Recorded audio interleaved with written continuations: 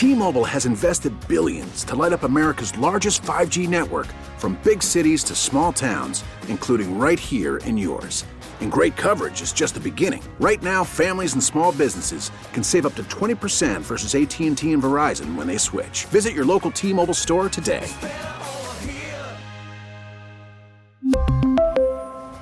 Plan savings with 3 lines of T-Mobile Essentials versus comparable available plans. Plan features and taxes and fees may vary. Uh-oh. We got some baseball news. It's a little baseball. A little baseball. All right, Jeff Passan reporting.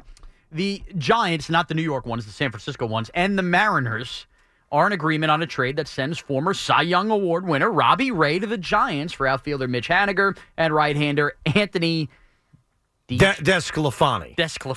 You said Anthony, and you paused. You just knew he was screwing it up. Yeah, I knew it. Yeah, look, whatever. I'll take a dive. It's worth noting, Ray is coming off Tommy John. Yeah. When is he? He's not even going to be ready for the start of the season. No, he has an opt-out after 2024, but he is due back right after the All-Star break. That's interesting. So Mitch Haniger goes back to Seattle. So from a Yankee-Met perspective on this, because Robbie Ray was one of those names that was sort of out there as a potential trade target, it is very risky to acquire a guy coming off of Tommy John surgery in which he's going to miss the first half of the season. Yeah, but isn't Tommy John so routine these days that it's not really you don't have a long-term question mark on these guys? Yes, that's why what I'm about to tell you may surprise you.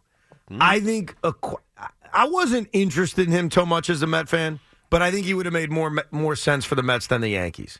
Because I think if you're the Yankees, you have a guy coming off of Tommy John surgery in an all-in season in which you're not sure what you're getting from him, especially when you're just removed from Tommy John. There are certain players where it takes time to come back from it. Look at Zach Wheeler. I think he's a great example. It took him almost years to get back to what he was post-Tommy John.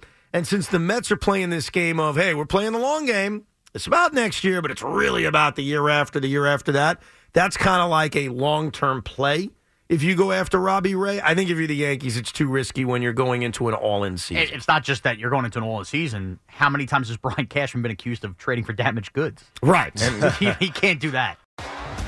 T-Mobile has invested billions to light up America's largest 5G network, from big cities to small towns, including right here in yours.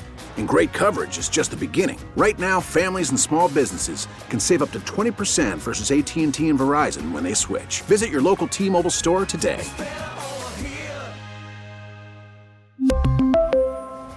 Plan savings with 3 lines of T-Mobile Essentials versus comparable available plans. Plan features and taxes and fees may vary.